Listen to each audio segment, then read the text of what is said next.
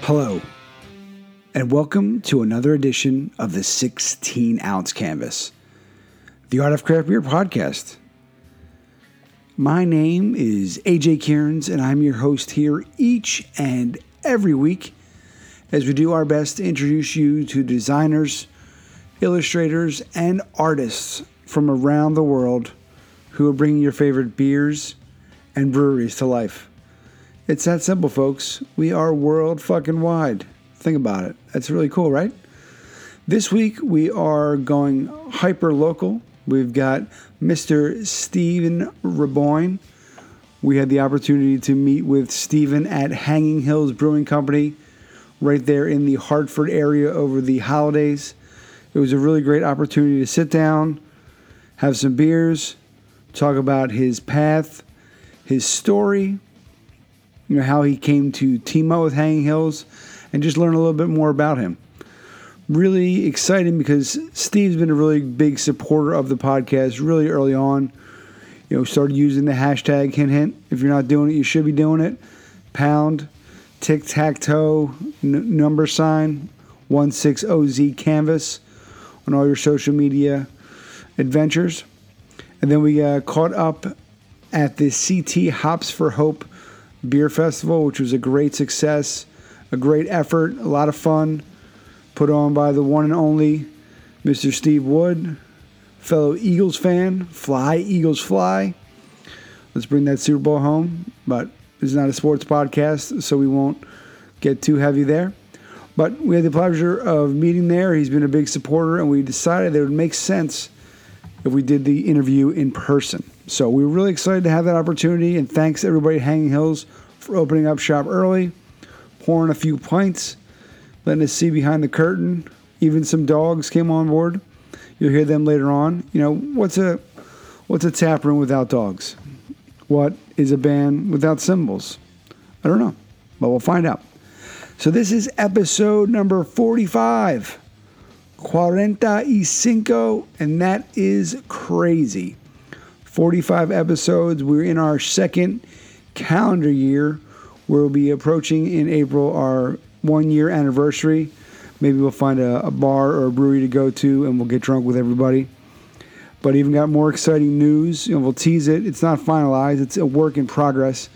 But we are working on our summer 2018 Art of Craft Beer event. So stay tuned for that. For more information, check your local listings, tip your bartenders, etc., etc. One more piece of exciting administrative news is we also have launched our YouTube channel. That's what all the kids say, the channel. We have 0 subscribers, so you will be the first on your block, and that's a guarantee. So you'll be getting early access to all the YouTube videos. Exciting. Now, you might be saying, AJ, how are you doing that? And I'm going to say, I don't know. I don't know what I'm doing on the YouTube stuff. It's a little hacky right now, but it's done with honesty and transparency. What we're doing right now is in an effort to expand the reach of the podcast, the audio version. We are taking previous episodes. We've started by launching episode 1 with Dan Blakesley, and we throw it up there. We throw the audio in a little iMovie action. We put a few images in there of the work of the artist, and we put it up there. So folks have given comments that they like to listen on different mediums. Some like their traditional, podcast apps, the iTunes, the Stitcher, the Google Play, iHeartRadio, whatever that you're into. We know other folks, from the site are streaming directly or downloading. But the worst we figured is that, it'll be a good opportunity for my mother to, easily listen to it. And yeah, so we're putting it up there. We are going to try to create some video. We've uploaded our video shorts that we've used for some promotion of previous episodes. That word I tried to use there was previous. And also, we'll just see where it goes. We're going up to Portland in about 2 weeks, about a week and a half, February 2nd, for the Artistic Directions event put on by Will Sears at Oxbow. and that'll feature Keith Shore with McKellar, Carl Grandin with On the Polio, and Mike Van Hall of Aslan and Stillwater. So it's really exciting. If you're going up there, please get in touch. We'd love to meet up. So a lot of cool things in the works. You can always check us out, 16ozcanvas.com, and the 16-ounce canvas. You can find us on Facebook, Twitter, Instagram, our website, and now YouTube. We are becoming cool. But remember, this episode is not about me. It's about Connecticut's own Stephen Raboin.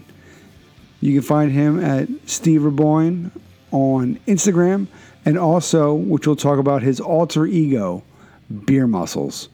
It's a good story, folks, so don't go anywhere, because without further ado, it is the one, the only Steve Raboin right here at the 16-ounce canvas, the Art of Craft Beer podcast. Enjoy. Hello, and welcome to another edition of the 16-ounce canvas, the Art of Craft Beer podcast. This week, we are here live at Hanging Hills Brewing Company right in Hartford, Connecticut.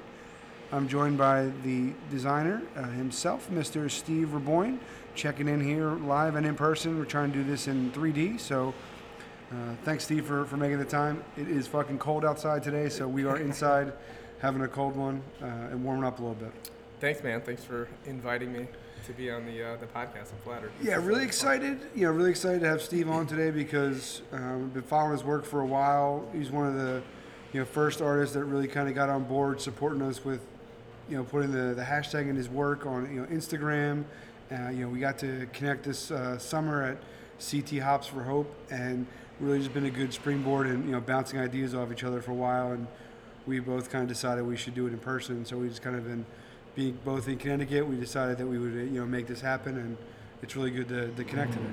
Yeah, man, that's cool. Definitely, I like to support the local people, man. I mean, yeah, it's great. And like I said, I've been following Steve for a while. His hustle is unique. It's you're definitely you work your ass off.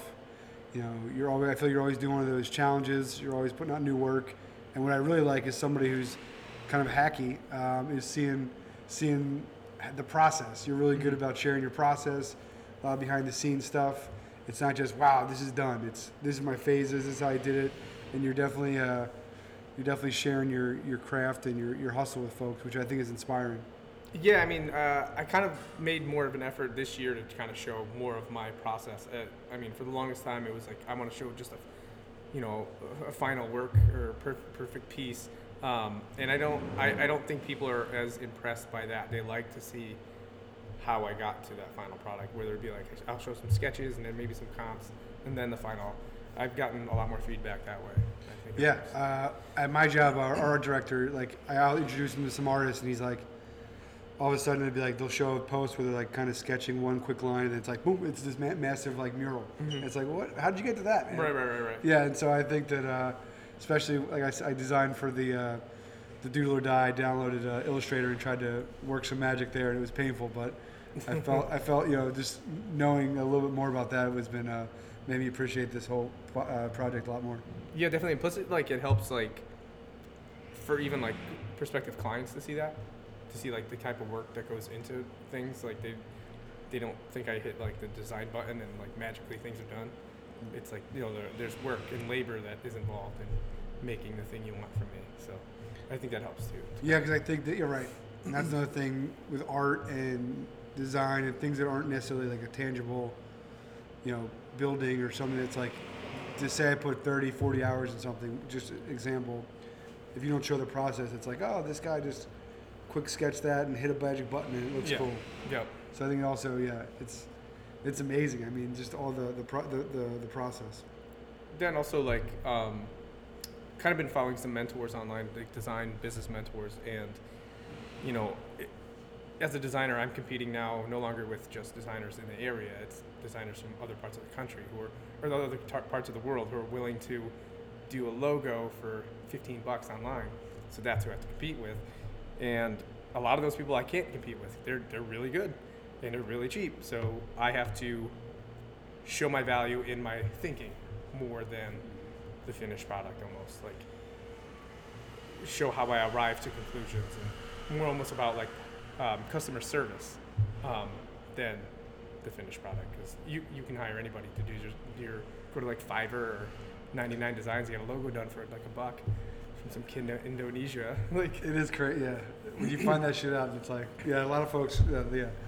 But that's what everyone who has their own business says. Like, you can't be afraid to, ask for that money. We had Matthew Ryan Sharp, and he was like, if I could, eventually one of these days, exposure and all this promises of. Oh yeah. That'll one day that'll be a tangible, cryptocurrency that I can, exchange in, and maybe I'll make some money off it. But I remember when I did freelance websites, that was the worst, because you didn't have big enough of a portfolio to justify it, but you weren't working it wasn't any easier. You weren't putting any less time in. Right. You're probably actually putting more time in because you were so like, this has to be the perfect, hue. This has to be the perfect color. I didn't have any shortcuts back then. See, I don't know. I part of me is like, I'll do free work, spec work, comps, like to get, if there's an industry I want to break into, right, and I have no work in that field, like even to get Hanging Hills, I did like a label for this dude in New Britain, has like a homebrew company, homebrewing club or something. So I did a label for a beer he made, and then I had done a couple labels for a new brewery in Manchester, Labyrinth. They did like a contest. I was like, I'll throw down in that. Why the hell not? I didn't get paid any money, right? But I did it, and I got the comps, and I put that stuff together on my website. That way, when these guys ended up calling me, I was like, oh yeah, check these out. And they're like, oh, okay, you can do that, because people need to see it. Right. Like, I'm a designer. Like, I can design anything. Like, that's, I feel like I can design anything, but like, the client, they're like, well, you don't have a beer label under your belt, so you can't possibly know how to do that. So, if you want to get that type of work, you got to show people that you can, and that's any field really. You kind of have to have that type of work in your book. Yeah, I put it back to and I'm in sales now, so it's easy, but like, people hate to cold call. I don't mind it. I used to go back to when I was in a band or managed the band, and you're not going to get the Friday headlining spot at the biggest club in town just because you're super nice. Like, you're going to get the shitty Tuesday open mic where they might give you like an extra song that night versus somebody else, and then you have to like work your way up to right. So it's like give and take, but I think it's as long as everybody's respectful and not just trying. Because I think artists and designers get grinded out for like, maybe one day, it's like, okay, the dangle of the carrot, which is, then when they grind you out, they dangle the next guy. Right. That's why, I don't know. You got to kind of, for me anyways, is like weeding out a lot of the riffraff, like the people that'll hit me up and be like, hey, I have this project, I have a huge following, this will be great for exposure or great for your portfolio, which if you read between the lines, be like, I'm not paying you. When I was really young, I would bite for that type of stuff, but like now, I won't bite.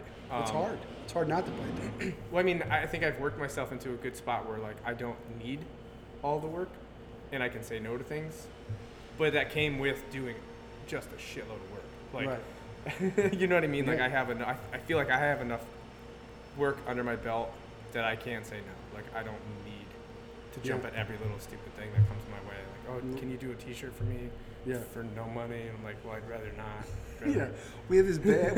We sell all these shows. It's like, so you sell at the shows, you get paid money at those shows. You're supposedly doing amazingly well, but you can't throw me a couple bucks. Yeah. Oh yeah, and it's like the guy who says like, like do this project for me, and he'll be balking at, a bill for a couple $100, and then you see him driving in his like Mercedes, his BMW, his Land Rover, and you're like, come on, man. Yeah. It's always, like, that's the guy that's gonna bust your balls. It's not the. Yeah, that guy's like, oh, this. Can you come back and give me 6 more versions of this? Yeah. So let's take one step back. Yeah, sure. How did Steve get into design? How did you get into drawing and design and art? I was always an artist. I was really, really bad at school, like terrible. But I learned really young that I was really good at drawing. I'm talking like 1st, 2nd grade. I used to zone out and not pay attention to a damn thing. Look out the window and just like draw pictures of shit and doodle all day long, comic book characters and stuff, like forever. I had all kinds of artwork displayed in like the Capitol and won all kinds of art awards as a young kid. And I don't know, it's something I knew I was good at, and it was easy for me, so I just always went in that direction. Kind of fell off in high school when I like discovered girls and playing football and wrestling and sports and stuff. I kind of was like, nah, art is kind of fruity, so kind of got away from it and was like all testosterone for 4 years. It's kind of funny. But then my senior year, I had an open elective, and I went and took like Art 1. Yeah. And just for the hell of it, I had to take something. And I was like smoking it, and like the art teacher was like, have you ever thought of going to art school? I was like, I haven't even thought about doing anything. I thought I was going to play in the NFL, but I'm 5'6", so it's not going to happen. Like, what schools have you applied to? I'm like, none. Like, I hadn't even applied to any colleges or anything. I was like such a shithead. Like, I was like, I'm going to play football forever. But like by my senior year, like, hey, what are you doing? Like, what's happening? You're leaving here in a couple months. So I ended up going to Central, Connecticut State University. I didn't have a portfolio built to go to any sort of like fancy art school, and I had no money. So I went to Central. They had a really good art program there. So I went to their illustration program for 3 semesters. Did a bunch of drawing, nothing crazy. Then I ended up actually leaving there after 9/11 and joined the Marine Corps again with this testosterone, like jacking up my whole career trajectory in my life. Let's go be Rambo for 4 years. Did that, and at the end of my enlistment, I had about 6 months left, and I wasn't going to get deployed again, so I took some art classes in a community college out on the West Coast, Palomar College. Took like a life drawing class, and then I took this rendering course from a guy named Chris Polentz, who was like fantastic. He was the best art teacher I ever had. He showed me how to use like pencils and paints correctly to how like rendering was how to make something look very like photorealistic, which was awesome. How to like teach your eye to really look at like the small details that make things look like correct, photorealistic, which is manipulating the lights and the darks and stuff like that. And that even carries over to me now, like what I do now. So then when I was discharged, I came back to Connecticut, and I had applied to go back to Central, but in their graphic design program, because I was like, I'm not an artist. Like, I like art, but I'm like, I want to work. I don't want to be hunched over an easel my whole life making no money. So I found graphic design, which is like web design and art that you can get paid to do and make money. So I thought that was a good fit. And since the 3 semesters that I had gone previously, all of the prereqs there translated to the graphic design program, I was able to bang out that degree in like 3.5 years. So when I got out of the Marine Corps, I was 25. I was like, I need to go to work. I need to start making money. I have like bills and car payments and insurance to pay for. So I did that. Graduated there. I think it was like 2009 I graduated. Which in 2000, it was like mid 2009, beginning of 2009, which I don't know if you remember at the time, the economy was pretty awesome. Really well. Yeah. Especially for, we were really for marketing departments and graphics. That was like people in like the creative and art departments were getting schwacked left and right. So trying to find a job was actually really tough. Luckily, I hustled pretty hard, and I got an internship, a couple internships out of college, and then I got hired at an agency, worked there for 3.5 years. We did tons of like near Hartford here, so it was like all like insurance stuff. But I learned how to like work my ass off. I had a couple kids, and that agency life got exhausting. So I took an in-house job at a hospital here in Hartford, worked in a department in the marketing department for like 3 years. Got my master's from Quinnipiac. Learned like video production, animation, all kinds of like other media stuff. And now I'm working full-time in Hartford editing video. Working on my own stuff. The furry dogs are out. Yeah. the dog pound. Well, I have to, the dog's out. You're our first vet that we've had on the show. Oh, really? Yeah, so thank you for your service. You're welcome. Yeah. Cheers, man. Yeah, cheers to that. Yeah, right? That's awesome. It's always like a weird comment, like, thanks for your service. I don't ever know what to say to it. I'm always like, yeah, I can't imagine. I mean, I don't, I'm definitely, I'm definitely a liberal dude, but like I think that it's amazing that like the commitment that people make. It's just we're in a weird time period, but I think that there needs to be a distinction between the people and the process, and the people need to get a lot more, I don't know, appreciation or respect, or just kind of separate from all the bullshit. Yeah, I mean, I think that goes with being like young, stupid, and poor. I joined, like, I was like, I have no money. I don't know what I'm doing. I'm a badass, I guess. I guess I'll join the military. Looking back, I'm like, oh, that's stupid. But Yeah, but I mean, you're like, I'll say it again. Like Steve's work ethic, if you follow him online, is like second to none. I mean, you're working a full-time job. I mean, fuck, being a dad, like you and I have kids, like that's in and of itself a whole nother world of stress and problems and happiness and everything else. But always putting out new stuff, always working hard.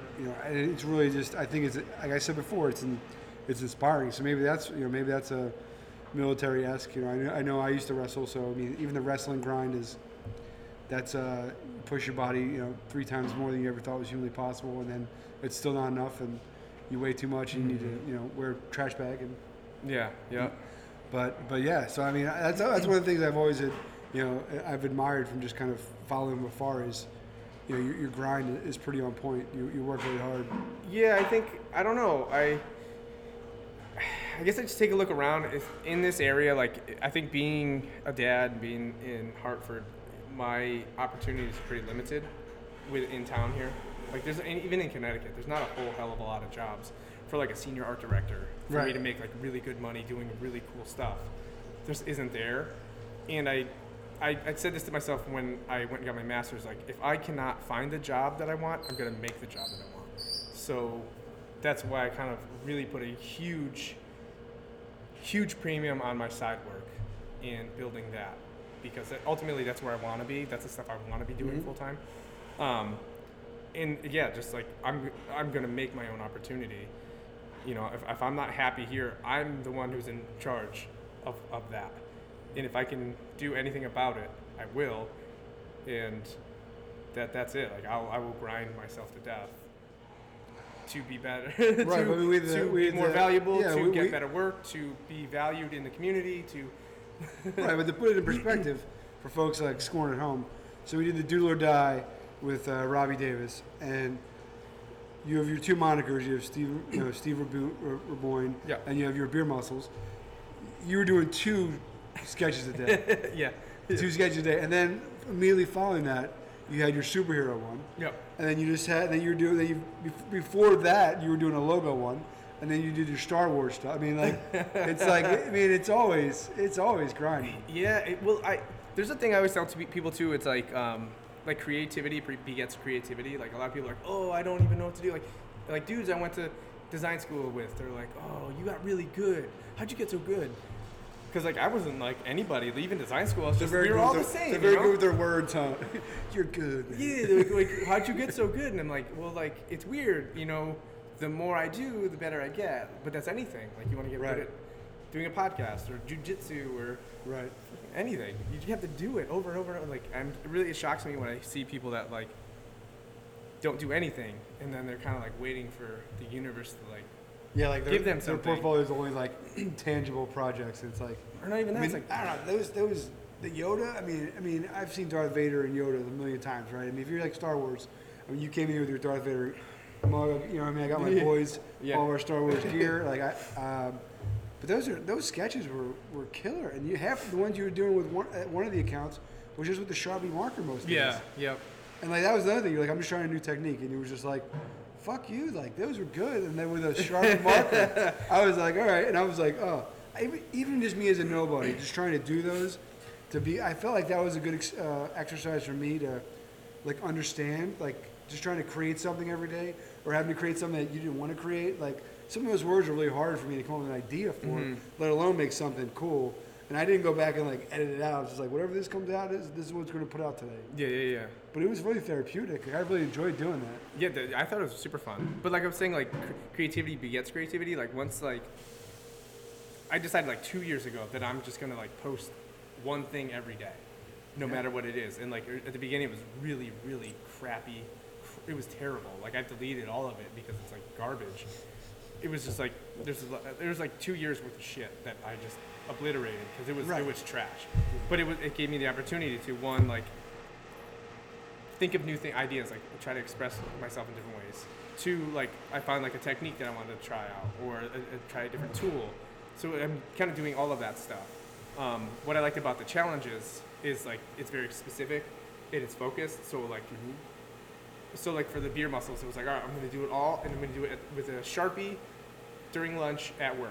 I'm just going to bang these out real quick.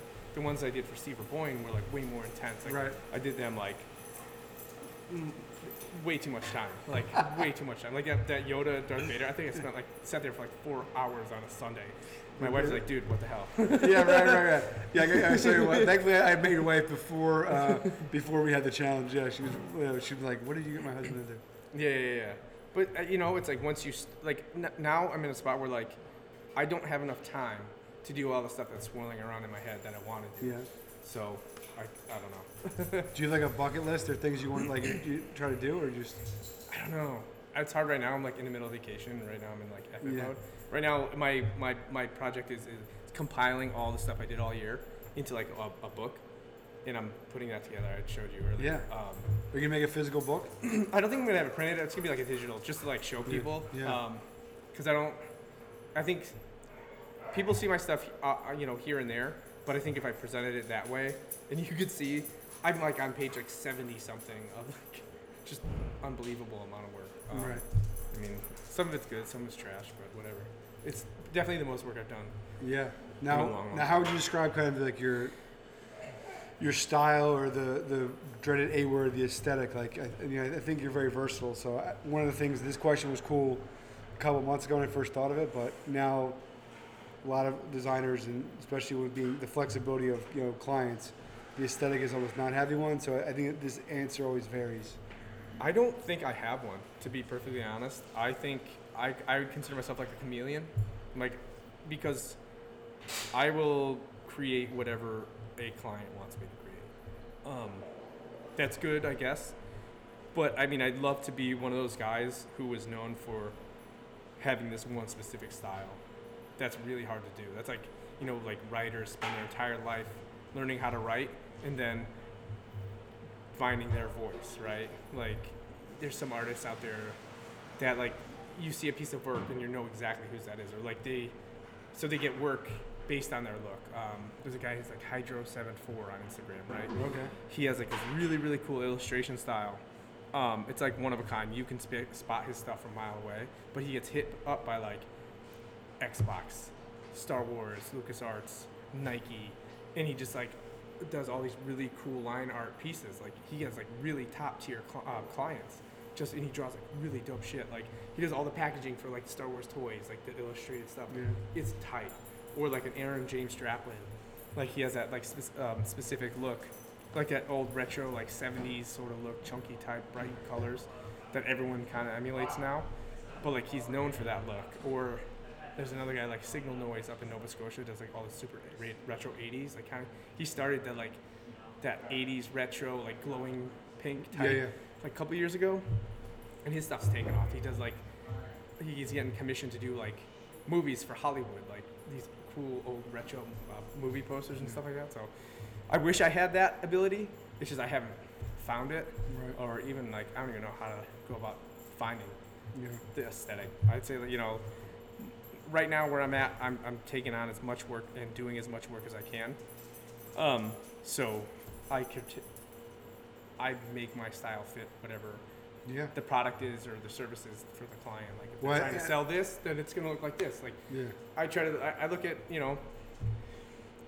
what does the client need, what are they trying to do, who are they trying to reach, and then I will mimic. I would create something for them for the purpose. Like, what's the end use? Like, who's the end target market and stuff like that. Yeah, so. I think most recently you did like a law firm. Yep. And it was really great to see all the comps and like the early sketches and the ideas and to see it like you showed behind the curtain like tenfold. So to see like the evolution of that, and if you were set in one way, you might not have. They would be like, oh, well, these are 3 of Steve's like go-to looks, and then that's not what we're trying to go for this younger, hipper law firm. Sure.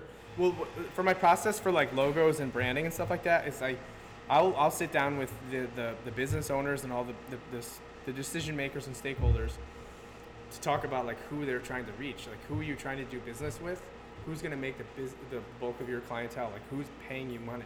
Okay, like who are those people? What do they like? What do they drive? What do they see? What do they respond to? All right, well, let's connect you to. Like that law firm wants to go after millennial realtors. Well, what is that? Millennial realtor. What's she into? What does she drive? I was like stalking Facebook pages of people that fit this demographic and like looking at their photos of what kind of stuff were they flaunting. Some market research. Exactly. So then when I came back with them, like the logo looked like this really like posh fashion piece. Like it looked like something that would fit perfectly.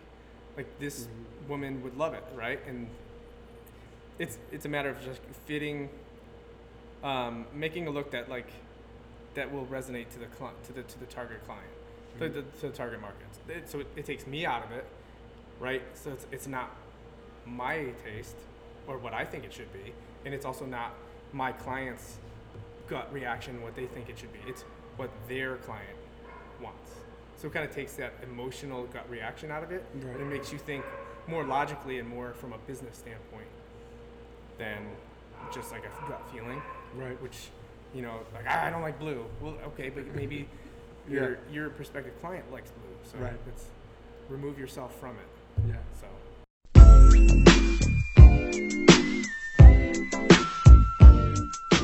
And we are back. You're listening to the 16-ounce canvas, the Art of Craft Beer podcast, episode number 45, 45. As we said before, this week's features artist, if you haven't picked up on it, is Steve Raboin, Connecticut's own. He does all the great work at Hanging Hills Brewing Company up there in Hartford, Connecticut. You can find Steve at Steve Raboin on Instagram. Also, his beer muscles, his alter ego, the yin to his yang. But one of the great things, you may have seen some of Steven's work before we introduced you to him through the 16-ounce Doodle or Die. And through that, it reiterated to me the incredible work ethic that Steve has. The guy is putting out work all the time. It's a lot of, sometimes it's commission work, sometimes it's for clients, sometimes it's beer work. But creating. His pencil is always sharp. He's always working. He's not, sitting back and waiting for things to come to him. He's got his day hustle, he's got his side hustle, and he's probably got a third hustle there. And he's a really impressive. It was really great to speak to him, to learn about that. Super humble guy. He just keeps his head down and grinds. And it was really great. Also, as we mentioned, he's our first vet to have on there. So, we thank him for his service. We'll repeat that again. I know he said it's awkward for him. He doesn't know what to say back. So, we thought we'd say it a few more times just to, thank him for his service. So when he's listening, he's not sure, what to do with his hands. But we do appreciate it. We do appreciate all of his support. It's really nice. We're trying to build a community here. We were, no egos. We hope that whatever reason it is that you're listening to the podcast, that there's something you take away from it. Whether it is you have a new appreciation for an artist, or maybe you as an artist, or a small business person, or just somebody who loves craft beer, and you're trying to bring the circle together. I know that personally for me, I've been making more of an effort. One of the goals of 2018 is to be a little bit better with networking, trying to listen to other podcasts in the craft beer scene. Some are a little intimidating when they talk about, the different tastes or profiles and things that they get when they drink a beer. I know what I like, and I'm able to describe it fairly well. But I also, cannot tell you that I smell, a certain type of fruit and, tobacco and this spice and that spice and that, this was brewed this style. Yeah, I can't do it. I don't know if I'm ever going to do it or if I ever want to do it. I definitely, there's some good and there's some bad. It creates a little Yeah, it can be really weird when some of the stuff that they're saying, it's just like you had that beer in your mouth for 30 seconds and you're going to tell me all this stuff. But we digress. So I just really enjoy experiences like this because, A, the ones in person are a lot of fun. You know, the audio quality, I think it was actually really great. I think we continue to focus on our production here. I think we're really making an effort to bring you a quality product. You know, we're not just, half-assing it. You know, really, we're full ass. This is a full ass production, and so we just really it was a great opportunity to try a brewery, in person, go there, meet some of the staff, and really enjoy the beers that I had. I had a nice stout and also one of their New England IPAs, and it was just really, a good experience to be there, to kind of see all of Steve's work, up on the walls. And do it in person because they're fun. We're working. If you're an audiophile or audio geek and you've got cool recommendations on different mics or setups, we're always listening. We'd love to hear from you. Don't be a stranger. Yeah, it's that easy. Humble. We're humble. We have no pretense here. We're continuing to grind. We have a couple more episodes left in season 4, our 4th 12-pack. We'll be getting into our season 5. And we're pretty close to locking up season 6, so it's really exciting. We're going to hit that year mark and keep pushing forward. So stay tuned for more information there. Steve Raboin, Beer Muscles, 16-ounce canvas. Let's get right back into it. So without further ado, part 2 for you. Yabba dabba doo. Now, what is your on the nerd level? What are you? I mean, I've seen your sketches, so are you drawing and scanning? What is your process? What's the secret sauce? I don't know, for the law firm or for your let's go your labels. Are you hand drawing them, or you're all digi, or? It's kind of a mix, man. It depends on what it is. Okay, for the beer labels, a lot of times Joe will hit me up and say, hey, we're releasing a beer. Here's the name.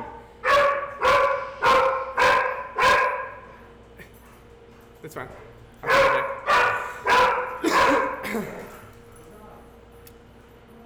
Edit point number 6. No, just kidding. All right. So for the beer labels, a lot of times Joe will hit me up and he'll say, hey, we're releasing a beer in a couple weeks. This is the style and this is the name. And he might, sometimes it'll be I have no idea what I want it to be. Here's the style and here's the name. Or sometimes it'll be here's a very specific thing I want. A lot of times what I'll do is I'll take his idea and I'll try my best to give it back to him the way he requested it. And then I will kind of poke at him a little more to give me more information. What made you come up with this, right? What you say you want an old lady climbing up a mountain. Well, what do you really mean? So if there's a better way I can show that's not a nail on the head, super literal image, is there something else I can do that kind of does the same thing? I think, looking around here, I think that one, Life in the Woods, which is just a pile of leaves. Originally, he said, oh, I want to see a nature scene with a lake and a camp and a campfire and all this shit everywhere. I'm like, oh man, that sounds awesome, but that's gonna be a lot of freaking work unless you want to license a painting that exists and pay somebody royalties and stuff like that. So I came up with what he kind of asked me, but I was or we can do something like that, which you might want to show later. Is very simple, just a couple lines of text in a pile of leaves. That's Life in the Woods, right? Yeah. Kind of show them what it could be. Yeah. So for the beer labels like that, there's a lot of back and forth. Yeah. Some are easy, some are more difficult. Just depends on what they come at me with. Okay. For logos and stuff, I do a ton of I kind of described earlier, meeting with a client and who they want to contact, and then doing a ton of market research and kind of showing them what their clients like, and then the work process would be a ton of research, tons of sketches. This process that I described earlier, though, it kind of really helps me. It filters out, because I could do a million logos, right? Oh, it could be this, this, and this. Where if I do the process that I explained, I'm like, all right, well, there's only like really 3 directions I can go now. So then it really refines the process and makes the design process much easier for me. And how did you come to that process? 'Cause that seems like a very like evolved way of thinking. I Probably learned, younger Steve was probably like, oh yeah, here's young 4 Steve logos. would be like, oh, here's 20 options that I drew and executed, like, and people would be like, oh, Jesus, I don't know what the hell to do. And I'm like, I would go ape shit, right? Like, here's 20 different logos, and they'd be like all over the goddamn place. You know what I mean? I actually learned it. I follow a guy online who's like a really cool. His name is Chris Doe. He runs like he's like one of those like life coach people, but for like designers. Okay. Because there's a lot like a Gary Vee type, but Yeah. for designers, right? Okay. Because there's a lot of in design school and in the design industry. There's so much harping on like design and aesthetics and oh, that logo is dog shit, or that font is terrible, or that color doesn't fit. But there's never any talk about like how to be a business person and how to run a business correctly. It's like, no, you just work your ass off, and you know what I mean? Like, it's all about the work Yeah. and not like how to Yeah. run a business. Where This- that's his thing, is like how to Yeah. actually be a viable business person. Yeah. It's come in up design. twice. It's come up last 2 or 3 interviews. And there's a guy we interviewed, Matt Leach. He works at Virginia Beer Company and Brothers. He teaches a class at James Madison. It's like very little art and more like the business, like how to make an invoice. Yeah. Like how to like put a presentation together. Yeah. And I was like, and that was one of our earlier episodes. And like last couple, like people were like, man, I wish someone would have taught me that. Or I learned that way too late in the game. Yeah. And I was like, oh man. So We had, like, design school would be like, all right, choose a font. All right, I chose that font. Well, you need better know like who designed that typeface, when they designed it, the year they designed it, like all this like things that are like, yeah, it's important, Yeah, but like right. really who gives a shit? Like, the Helvetica documentary. yeah, like I would rather know like yeah, exactly, like how to do your quarterly taxes. Right. Yeah. What How can I? to- What can I? Yeah. How to deduct your shit in your office so you could do work, like how to you know, find clients, how to invoice Yeah. people, how to price yourself correctly. You know what I mean? Like that's Like, yeah. actual stuff. That's I think it's right because you're just like you go to this number, you like slide it across the table, and you're like, yeah, we good? Like yeah. But this guy is really cool. Like he, All right. following his stuff, took me from being like, I don't know, I don't know, please give me money. Now where I'm straight up like, it's this much. Yeah. Yeah, And that's that. I remember when I met you, your brother, where you were like bagging heads. You're like, I had this sister. He was like, all right. You like back down. It was great. Because like I, you know, again, I keep talking about the same thing. It's like, you know, like attracts like. And why I don't like to do cheap work anymore is because you do cheap, shitty work for cheap ass people, they're only going to refer you to other cheap ass people. Where like if you do really good work for people that are willing to pay you money, they're going to refer you to people like them. Right. So if you can eliminate Yeah. the ding And dongs. this would be a good way to segue into our next question. But I've kind of realized that, like, for breweries who care, they're making an investment. Like, if they make a good beer, your artwork is important. But once someone sees your artwork for the first time, the beer is what keeps them. Mm-hmm. But they're making an investment in having Steve do our labels and Steve bring our vision to life. And they're committed to you. Or they're committed to, like, all these different breweries are making that choice to pay that extra money for that special wrap, that special can. And I think that says a lot. So I think it's yeah, to your point, like some folks are like, you know, fuck it, I'm gonna hack this, you know, logo up that, like, you know, in paint, and I hope it looks cool, but my beer's gonna be world class. They don't see like the branding or the marketing of it. Yeah, I think you could get away with that earlier. Like 10 years ago, you could have like taken a dump on a Yeah. label, slapped it on your can, and people would have like applauded you. Like I remember like 10 years ago being like, oh, that label looks like shit, and people would be like, oh, it doesn't matter what the label looks like, it's on the inside. Because it was like the cans were becoming new, so it was like this tiny little sticker. Yeah. And or they would be like, fuck it, and they would just write like in big black marker, Yep. like Joe IPA, and like that's all it was. Right. And they didn't care.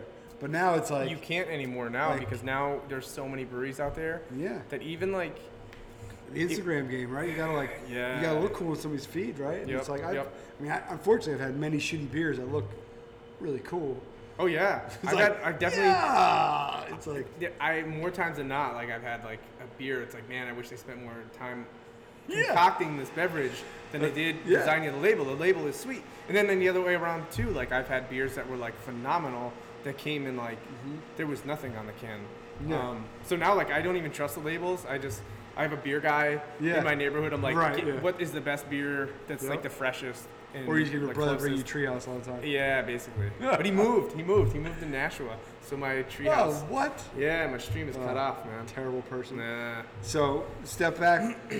How did you come to team? I mean, we've kind of skipped over where we are, but how did you come up to team up with your Hanging Hills? So like I said, with the whole beer muscles thing, I started that for fun because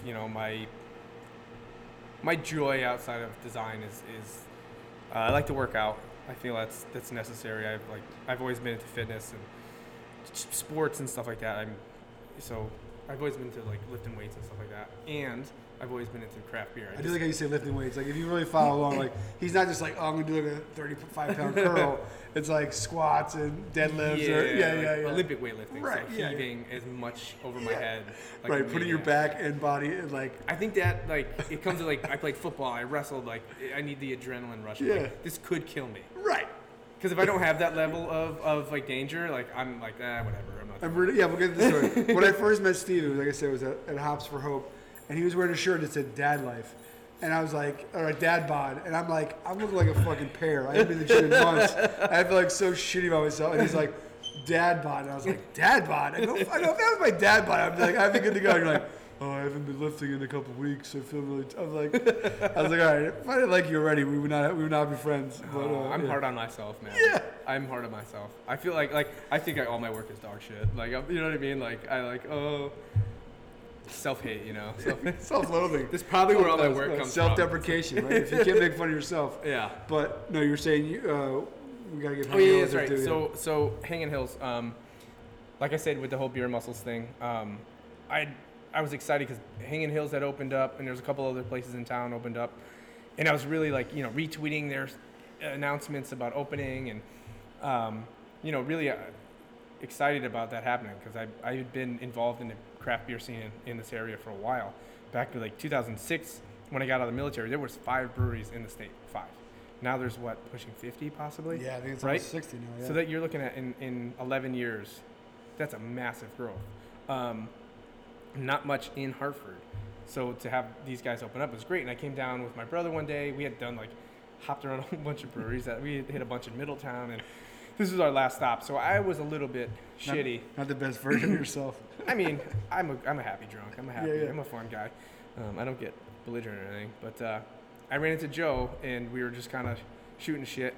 And he recognized me. He's like, hey, you're that beer muscles guy. He's like, oh, let me buy you a beer. You're always sharing our stuff. And I had mentioned being a designer, blah, blah, blah. And that was that. We were very friendly about it. So then I had come in and, a couple times, and we talked about it. And I had done some design work for a food truck, and he was trying to get some craft beer on his food truck. And when I made the connection of those two, I said, hey, Joe, by the way, I'm also a designer. If you're looking for any help, just keep me in mind. He emailed me back saying, hey, the guy that was helping us can't help me anymore. Come on in. I came in. We talked. I should show them the spec work I had done for the home brewer. He was like, hey, let's do it. Full and then circle. That was like in March. Yeah. And now I've done every beer they've released since, and I did a bunch of stuff for their first annual party and a bunch of their social media. So it's pretty cool. It's pretty steady. You do 2 beer releases a month. Right. A bunch of bunch of fun stuff. Yeah. We're in Hartford. I'm in Shelton, and at first it was like, I didn't really know much about Hanging Hills, and they come. Yeah, I said I have a great shop in the neighborhood, and they got 2 to 3, 4 sometimes different other beers. So it was kind of like, wow, you turned me on to them, but it was kind of nice to see that they're expanding, which is Connecticut's hyper competitive because originally it didn't have all the breweries, but it had all the distribution, so it had all the big players for the most part. And now it's unless it's a really, really good beer shop, the shelf space is super aggressive. Yeah, I think I just hit it off with them. We had the same kind of attitude. Joe's a pretty cool guy, pretty laid back, pretty mellow.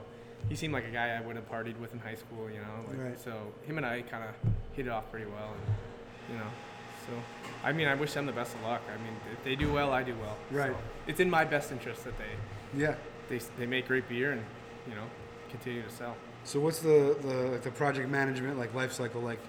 All right, so it's roughly 2 beers a month. Like, is it like I need this label tomorrow, or? It kind of when we first kind of started, it was a little bit more like, hey, let's try it out, because I don't think they knew my capabilities, so they'd give me a little more time to come up with some things. But like anything, they'll do. All right, we're gonna do these 2 beers. Here are the labels.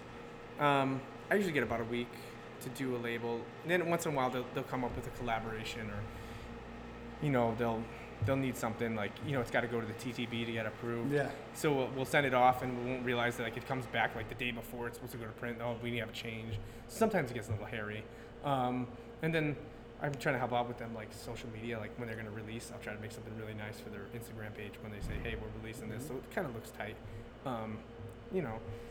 Sometimes that'll be like that week I need it done. So it's not too bad. Usually by the end of the month is when they're kind of going into crunch mode. Like we're really, because the thing is they need, TTB could take forever to approve a label. So like the earlier they get it, the more time they have to approve it, and then they print it. What kind of stuff have you had? I thought that'd be a good like sub podcast, like the TTB like rejections. Like, what have you had pushback from them? It's always weird if you do like something like. So lately they've been doing a couple like collaborations with bands. Okay. So like they did one with like the Drive-By Truckers, and it's like they called it like a Georgia Brown, and like TTB came back like you need to put brewed in the USA or product of the USA because it could be confusing. Like it's from the country Georgia. You're like, what the fuck? What? Or, you know what I mean? Or yeah, like Drive-By Truckers. Yeah. yeah, or like sometimes That's pretty cool. They're a pretty huge band. I don't know. I'm not You really. know them? No. They're like, I've heard of them, but I don't It's know. like honky tonk, like jam band, like dirty, like rock and roll. Yeah. Okay, gotcha. The one guy, I haven't seen him in years. I remember him like slugging JD like ultra aggressively when I saw him at the festival. It was like, and they were just like, trucker hats and the whole thing. Yeah. But it's all based on like I guess who gets it at the TTB. Like, if they name their beer weird, so say instead of like. You got to call it India Pale Ale or Lager, or it's got to be a recognizable beer style. If you try to be cute with it, they're going to be like, well, what the hell does that mean? You know what I'm saying? Like, yeah. Like, so like they have a YPA, Yellow Pale Ale. They'll be like, well, what is that? You know what I mean? Like anything that's not traditional, they kind of question. Yeah, we've heard stories of against the grain. They fuck with them all the time. I think they say they feel like you're saying about who gets it. Like one guy they feel like gets it all the time. They call him like the captain, and he just always doesn't matter what they send. He always sends it back with like minutia. And then Founders had one where for the breakfast stout, like you couldn't in Michigan you couldn't have a baby drinking alcohol. Children using alcohol. So they had to make a Michigan specific label that had no baby on it. Oh wow! And it said like, they basically did like they made like a funny like 1-800 number and people would call like missing, and people called me like a hotline. And if you go to their YouTube page, they had like all the videos of like people couldn't find the baby. It was pretty funny, but I was like, funny. Man, that's just painful. Like that's gotta be rough. That reminds me of like this one here, the heartbeat. See that like very medical looking heart? Yeah. They actually canceled that because they said that indicates that this is a health drink.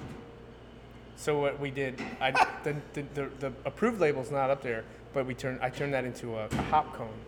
Oh, okay. Instead of a heart in that pass. And like a heart-shaped hop cone? No, it was just a straight up hop cone. Like I took out that heart shape and put a hop cone there. That kind of brings your whole working in medical full circle, right? Yeah, I guess. But yeah, I remember that one. So Jesus. All right. But you never know. You never know what the TTB is gonna say. They're like all over the place. I feel like Yeah, I agree. Everything I've heard, and if you're listening to TTB, we love you. But it just depends on who the person is that works there. And basically, it's because I've heard like they'll send it back and be like, "Are you sure?" And they'll send it back, and the other person's like, "That's great," and they'll pick something else. And it's like that part was already approved, and you told me to change this. Yeah. And we didn't change that. So yeah, I don't know. That's a part of it. There's no TTB for podcasts, so we're good. So what else do we ask? So what kind of what are your go-to beers? What are you drinking? Like what are your Well, back in the day, it would have been like anything West Coast. Yeah. But now Connecticut's gotten pretty good, man. There's a lot of good beer here. So I'll go anything local for sure, unless like somebody says no, you gotta drink this.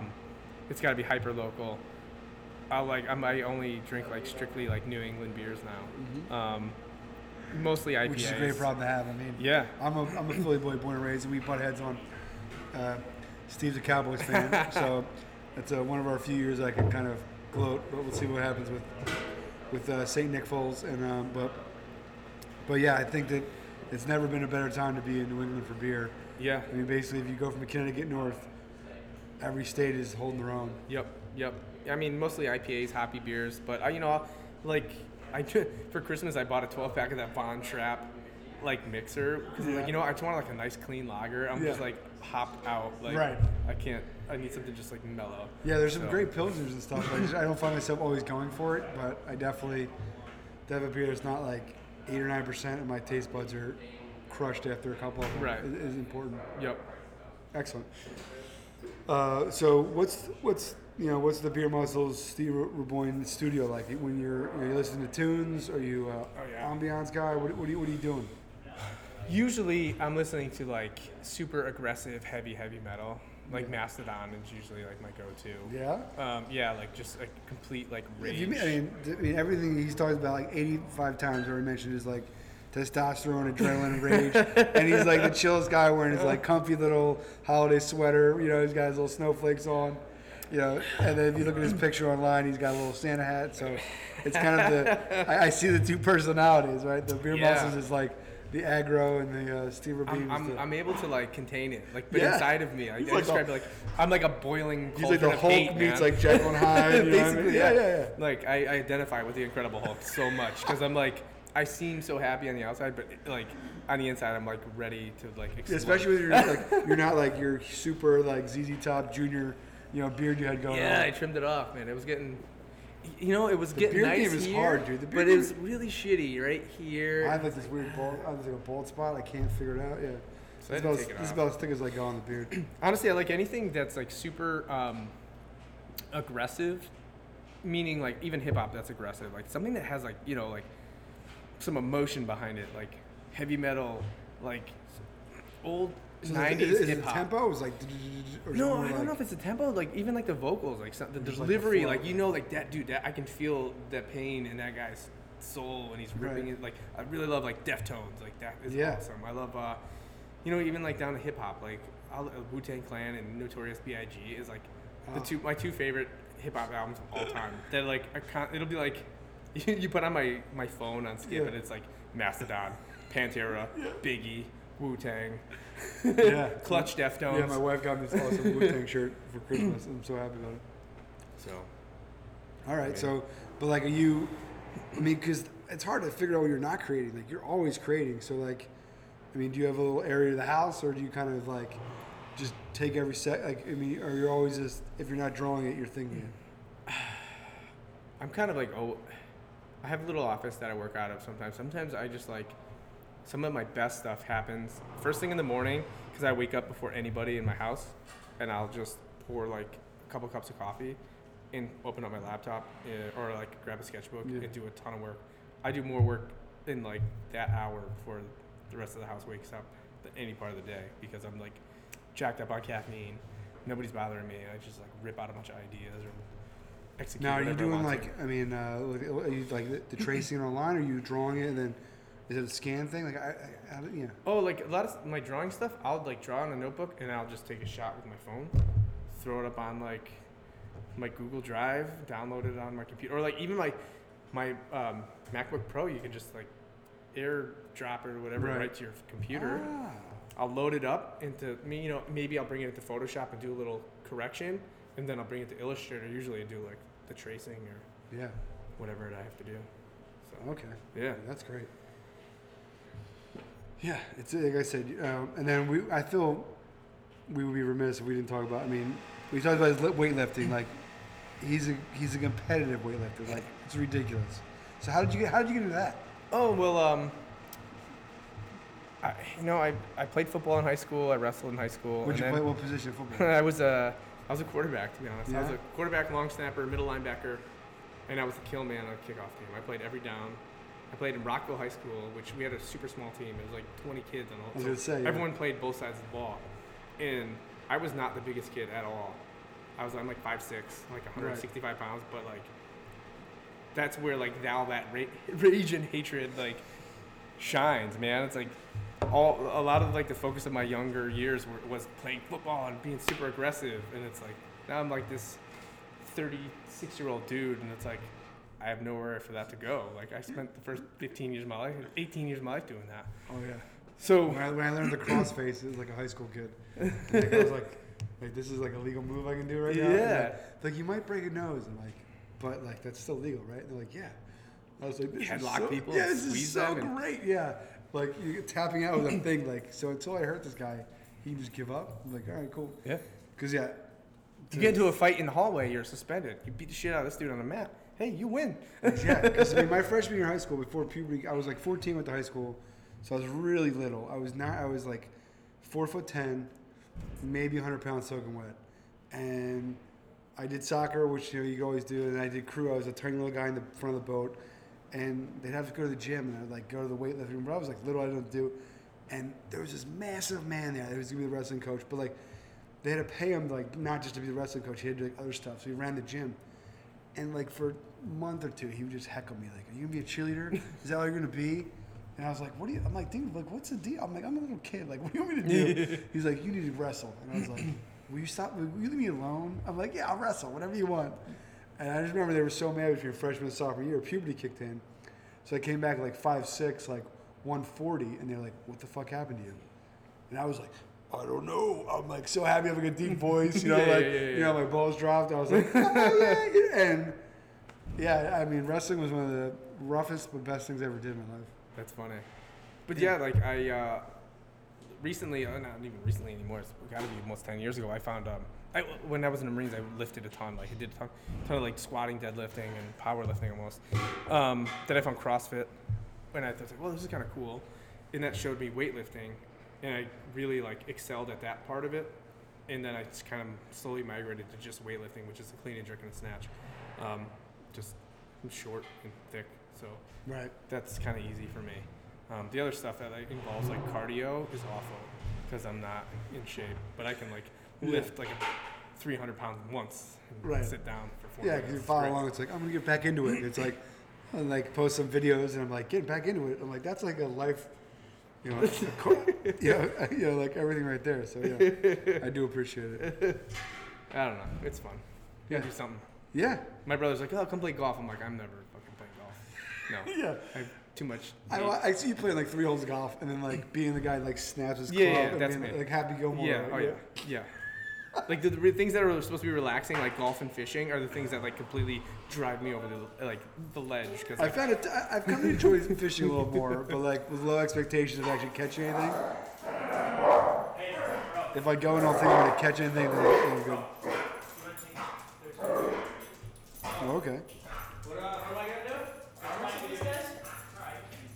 Am I supposed to get back? Yeah.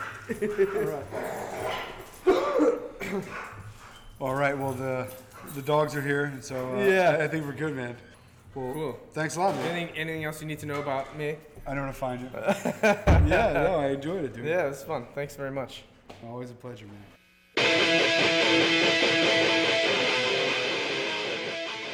And there you have it, folks. Steve Raboin. Raboin. Just think Boyne rhymes with coin because Steve's shit is money.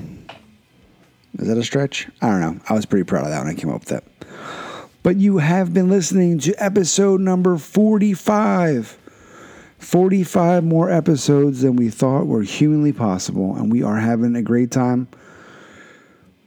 We'll be excited. It's an upcoming milestones. We'll be excited when we do the 1-year anniversary in April. That'll get us, that'll make us really excited. That'll probably get us in the mid-50s by that point. And then from there, we're going to take it right to the Century Club. So we're not going anywhere. If you're an artist, we haven't found you, don't worry.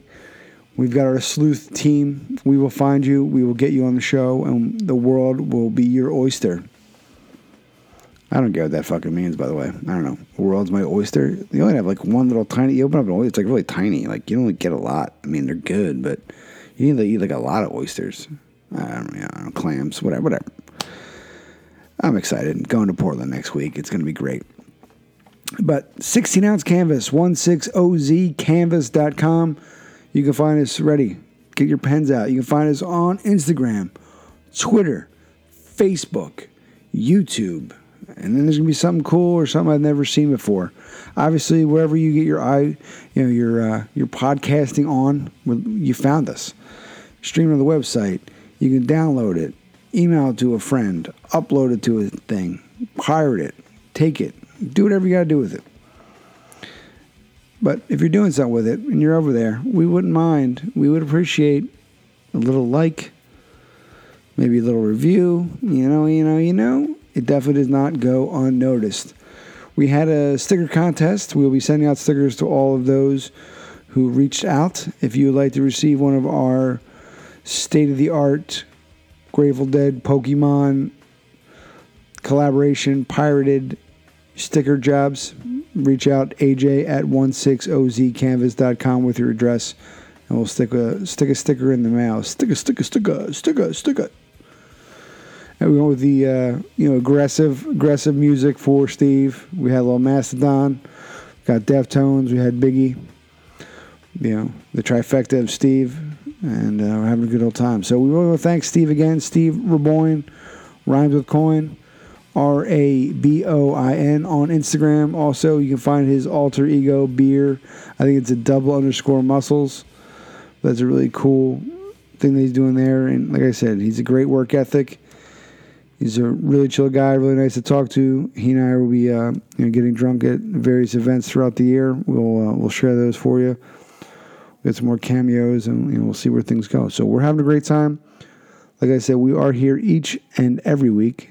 We make sure we have some content for you. We're trying our best to get you as much unique stuff every day, and that won't stop for the foreseeable future.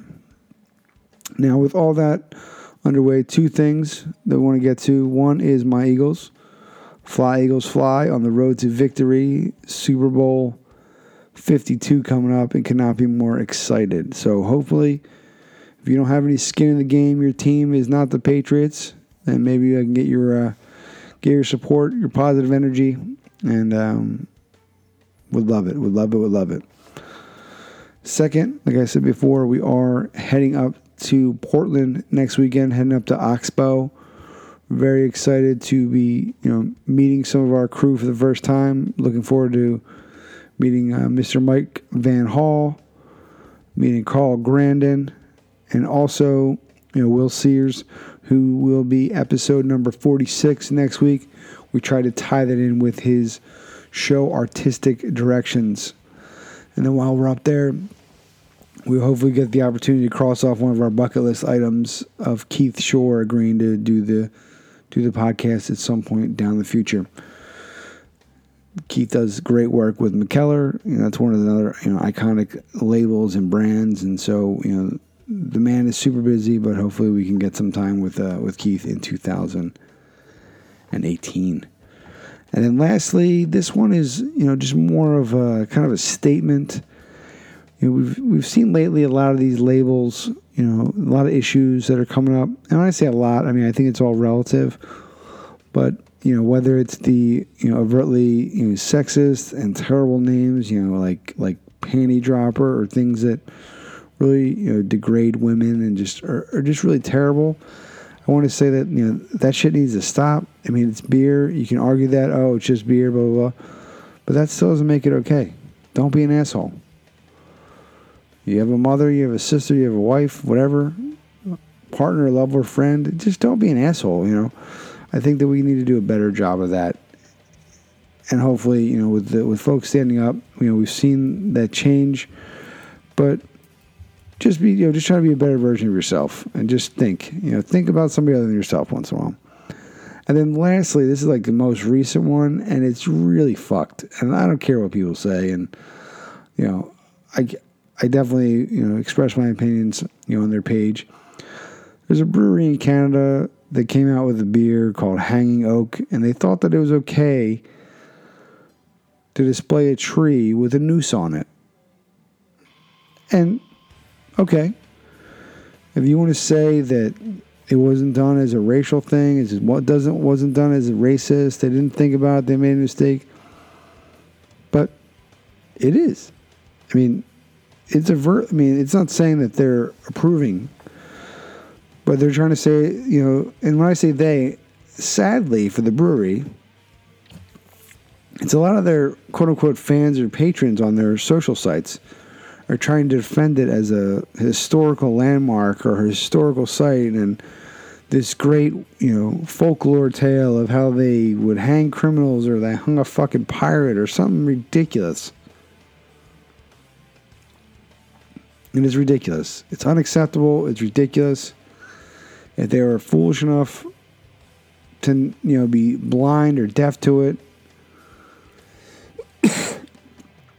they should, they need to do a better job of that. And if you're out there and you're doing creative stuff, you're doing branding, whatever you're doing, give it a second opinion. Take 10 minutes. Take an hour.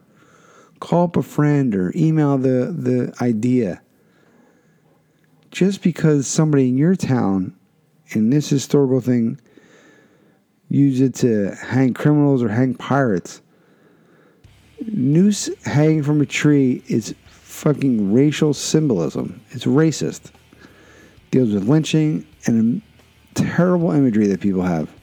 And just because it didn't happen in your town, don't make excuses for it. Think about somebody else. Thankfully, we can say that the brewery is scrapping it, so it'll no longer be the label they use, and they're going to, reinvent the beer in a new way. So what's inside the can is fine. But come on, people. It's a fucking beer, and you fighting for it is completely unnecessary. You can call me a snowflake, you can call me a leftist, a liberal, whatever you want to fucking call me. Call me that. But change the fucking label and do the right thing. Thankfully they are. But those folks who are calling themselves patrons or supporters of the brewery, in my opinion, are going to be the demise of that brewery. Because one of the beautiful things is there's so many breweries, even as Steve said, and this is not Steve's opinion, this is my opinion, AJ's opinion only. But years ago, there was 5 or 6 breweries in Connecticut. Now we're close to 60. So it's a business. And that's how you run your business. There's people who invested their money. There's jobs that can be created. But you know what? There's jobs that will be lost. Think, folks. Don't be an idiot. Think. And just in life, be compassionate and think about other people. Just because you're not a racist, just because you're not a sexist, does not mean that all of a sudden it goes away and doesn't exist. We don't want it to exist, but deal with the realities of what's around you in this world. Make the world a better place by being compassionate, looking at things through somebody else's eyes. The old euphemism, walk a mile in somebody else's shoes. But, as the great Can says, don't be a douchebag. Until next week, folks. Hopping off the soapbox.